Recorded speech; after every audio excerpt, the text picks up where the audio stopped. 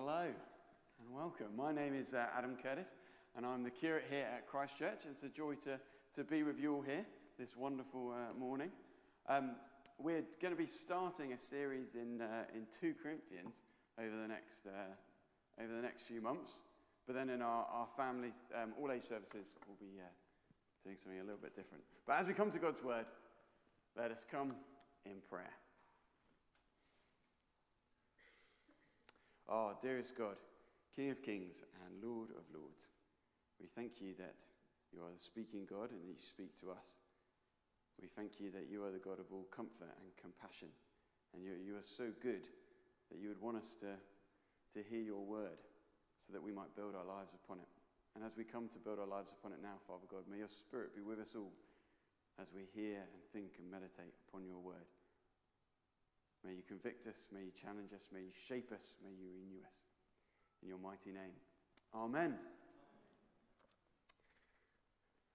Who are you going to listen to?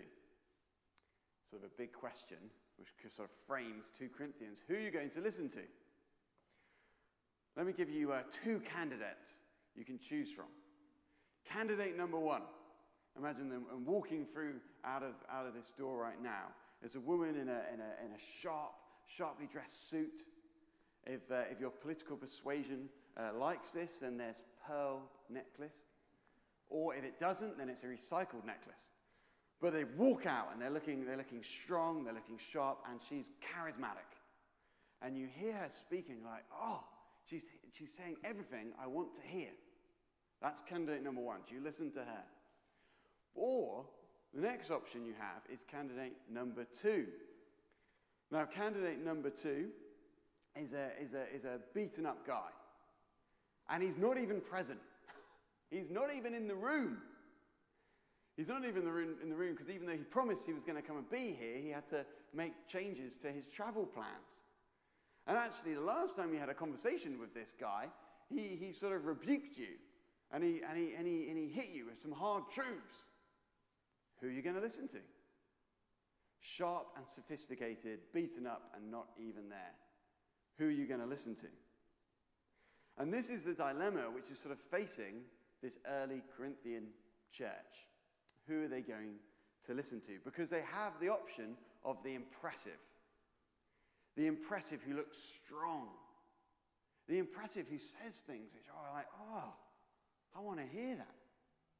Or the other option they have is Paul, the writer of this letter, who just looks very weak, who's not even there, and when he speaks, he confronts them with hard truths. Who are you going to listen to? And actually, that can be like a question which we can ask ourselves in our current sort of cultural moment as well.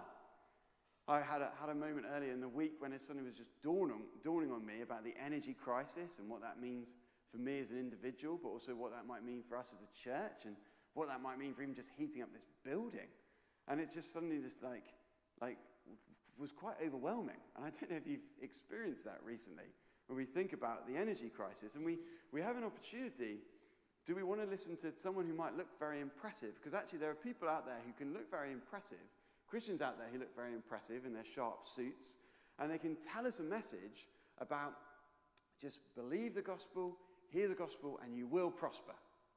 And actually, it's like money will just fall from the sky. But there's also a sort of a secular sort of impressive message as well, which sort of tells you, okay, just care about number 1.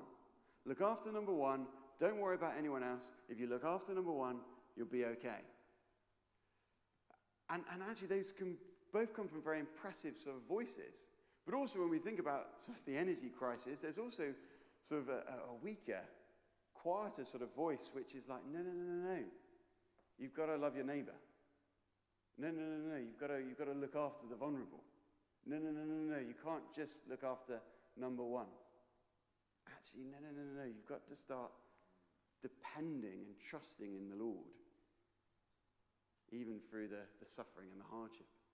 Even if it means the suffering and the hardship doesn't actually go right here, right now. Who are you going to listen to? That is the big question of 2 Corinthians. And so what is God saying to us today? Well, as we land in 2 Corinthians, we're landing with Paul writing this second letter which we have, but there's probably other letters to this early church. And he's writing into a situation where he knows the church and he loves the church. He feels like a father to the church. But new people have come in who the letter calls super apostles. And they're very jazzy and they're very fancy.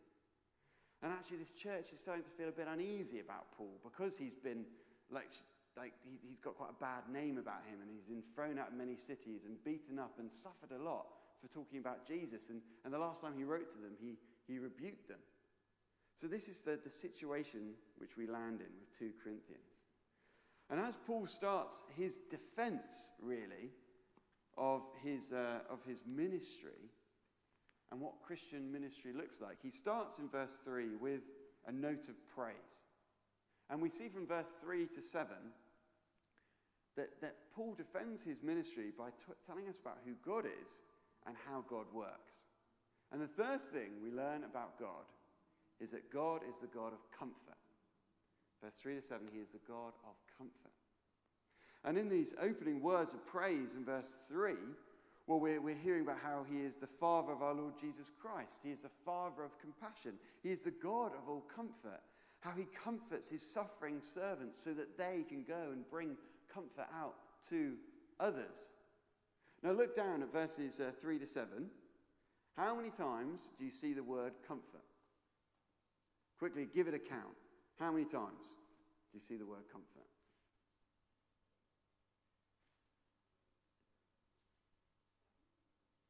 We've got 7. Any raise on 7? We've got an 8. Any raise on 8? So my NIV back home, it was 8, but I did a quick count just now and I read 9, but that might have been out of panic.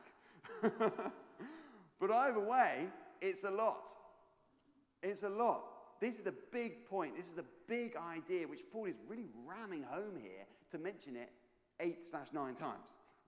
It's a big deal, but what does it mean when we talk about that our God is a God of comfort? Well, there's one thing it definitely doesn't mean. It isn't just escapism.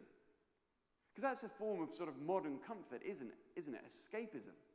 We see that list of jobs just mounting, and we just let me turn on another TV show. Oh, let me just stay in bed a little bit longer because it's warm and safe here. Oh, let me just watch another YouTube video and another YouTube video and another YouTube video and another YouTube video. 8 hours? Where did that go? It's not escapism when God talks about comfort. No, when God is talking about comfort here, he's not talking about escapism, which just dulls a pain but doesn't deal with it or doesn't help you. No, when God is talking about comfort, the word, it has the sense of, the feeling of being fortified, being encouraged, being enabled. And so we're first told about how God is this God of comfort. This Father of compassion, supporting, fortifying, enabling. And as the verses go on, we're seeing how God works. Verse 5, for just as the suffering of Christ flows over into our lives, so also through Christ our comfort overflows. This is a Christ-centered way that God works. So God works, he provides his comfort, and he works through us sharing in the suffering of Jesus. And this is seen all over scriptures, as Jesus' words himself said, as the shepherd is struck, so the sheep scatter. As Jesus confronted Paul on the road to Damascus, and he said to Paul, who was persecuting Christians, Paul, why do you persecute me? God's people and God are always wrapped up together, the persecutions, the suffering, which they all experience. So this is a Christ-centered way that God works. We share in Christ's sufferings, but our comfort also abounds through Christ.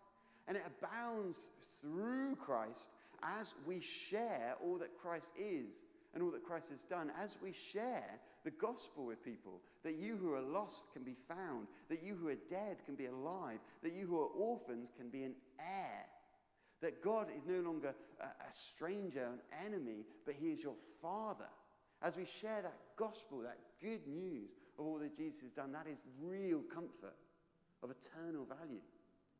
But also, it is the comfort that Jesus brings because everyone who believes in him is filled with his Spirit. And how does Jesus describe the Holy Spirit of God? As the Comforter who is with you. God comforts us through Jesus, through his body of believers, through the church, who he is the head and we are the body. He comforts us. It's interesting in 2 Corinthians chapter 7, verse 6, Paul uses the word comfort again. And he uses it to describe the coming of his friend Titus. When Titus came to me, that comforted me. And actually, God uses the body of believers to bring comfort. So God uses his suffering servants as they strive to live for Jesus, as they strive to speak for Jesus, as a way of bringing comfort to other people, so that they may be saved, so that they may be encouraged, so that they may patiently endure. And the gloriously wonderful good news about this, verses 3 to verses 7, is that God of comfort comforts his suffering servants now. The God of comfort comforts his suffering servants now. This idea of the God of comfort comforting his suffering servants, well, it's a little bit like, well, think of Lord of the Rings. And think of that moment when Frodo and Sam are climbing up Mount Doom. And Frodo is just overcome by the weight of the ring, and he can't carry it anymore. And as you're watching the film or reading the books, and you see Sam struggling with this, and then he just, that famous line, he's like, I may not be able to carry the ring, but I can carry you. And he picks up Frodo, and he lifts him and carries him up the mountain. Comfort. The God of comfort comforts his suffering servants. It's a little bit like when Harry Potter in the final book is walking into the forest to meet Voldemort, and he holds that ring. He holds that stone, which brings back in some, is it a ghostly form? Who knows? Some sort of form, his parents. And it is really an eye-sweating moment as they give him those words of encouragement. And they spur him on. And they comfort him. They don't remove the pain, but they comfort him. Or it's a bit like that when Aslan is walking towards the stone table to meet the witch. And actually in the story there's Susan and there's Lucy there, and they walk with him for a bit. And they put their hands in his mane. And they comfort him as they send him on. And it's a bit like how the Lord Jesus, when he's in the Garden of Gethsemane, and an angel is sent to him who strengthens him. And we're not told what that angel says. But whatever it was enough. The God of comfort comforts his suffering servants. And we see that in verses 3 to 7. But as the passage progresses in verses 8 to 11, we continue to see about who God is and how he works. That our God is a God of deliverance. He's a God of deliverance. And in verses 8 to 11, we hear about how God works just through a normal gospel worker. That this is precisely how a servant of Jesus is treated. This is normal. Look down with me, verses 8. We do not want you to be uninformed, brothers and sisters, about the hardships we have suffered in the province of Asia. We were under great pressure, far beyond our ability to endure, so that we despaired even of life. Indeed, our hearts, we felt the sentence of death. But this happened that we might not rely on ourselves, but on God, who raises the dead. He has delivered us from such a deadly peril, and he will deliver us. On him we set our hope that he will continue to deliver us, as you help us by your prayers. Paul does not want them to be uninformed. He doesn't want them to misunderstand what is going on here. He wants them to comprehend his normal gospel work, results and ends, and part of it is suffering. He despaired of life. He received a death sentence. What is this death sentence? We're not actually told precisely. Thinking and looking about in Acts, is it to do when Paul created some riot in the book of Acts when he was spreading the gospel? Maybe. Or is it to do with the fact that some of his countrymen are after him to put him to death? And that's a common theme we see. Maybe, but we don't know. All we know is that it is something of a deadly peril. But whilst in the midst of this danger, whilst standing in the lion's den, God is teaching Paul something. He is teaching him that he needs to rely upon God. Because our God is the God who raises the dead. Our God is the God who has delivered Paul in the past, and he will deliver him again. That is who our God is. And thus the good news, the beautiful news is that the God of deliverance will deliver his suffering servants again. The God of deliverance will deliver his suffering servants. It's a bit like when Frodo and Sam have thrown that ring into Mount Doom and it's boiled up. And they're sat on the edge of the cave and lava is just pouring down. It's a bit like the eagles who fly in and take them to safety and bring about their deliverance. It's a bit like when Harry and Dumbledore are talking in that world which is almost like King's Cross Station, but not quite King's Cross Station. And Dumbledore is like, you have a choice. You don't have to go on. And he wakes up on the cold ground to live again. It's a bit like Aslan and the Emperor's deeper magic, which overcomes everything the Queen could ever do, the witch could ever do. And it is exactly like Jesus Christ as he stands in triumph and glory with the wounds in his hands, but the tomb empty. Our God delivers his suffering servants. He is the God of deliverance. And I think the main point of this passage as an introduction into 2 Corinthians is that our God is a God of comfort and deliverance. And he comforts and he delivers his suffering servants so that they in turn may bring comfort and deliverance to others. So what does this then have to do with us here today, here in Sidcup? Well, I do think there's sort of a multiple dimension to the application to this passage.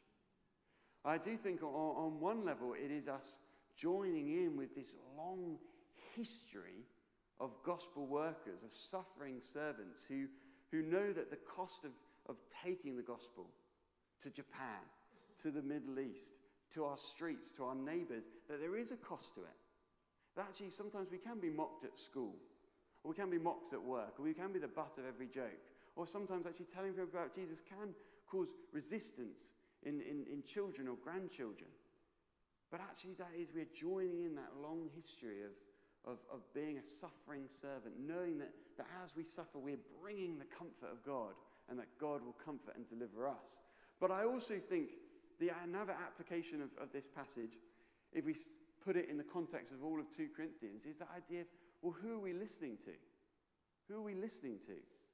Are we going to be people who want to listen to, or who start listening to those who just seem really impressive, those who seem really strong and put together and say everything which we want to hear?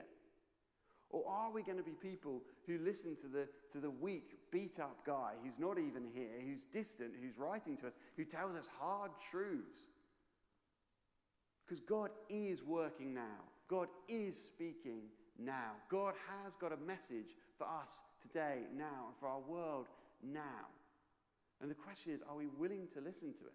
Because the way he works is through the weak and through the beaten up. It's with hard truths which are good truths.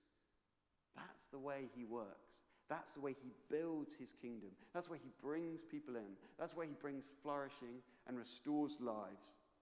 That is who he is, because he is a God of comfort and deliverance, who comforts and delivers his suffering servants so that they may bring comfort and deliverance to others. Who are we going to listen to? Let's just spend a moment meditating on these words, and then I'll close in prayer.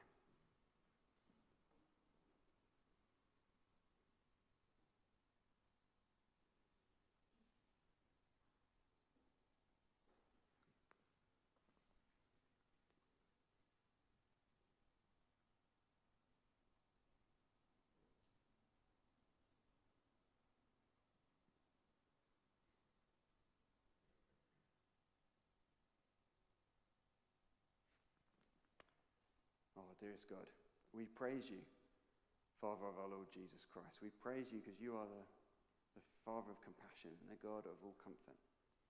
We praise you, Father, that you do use weak and feeble men and women to build your kingdom and to spread your good news.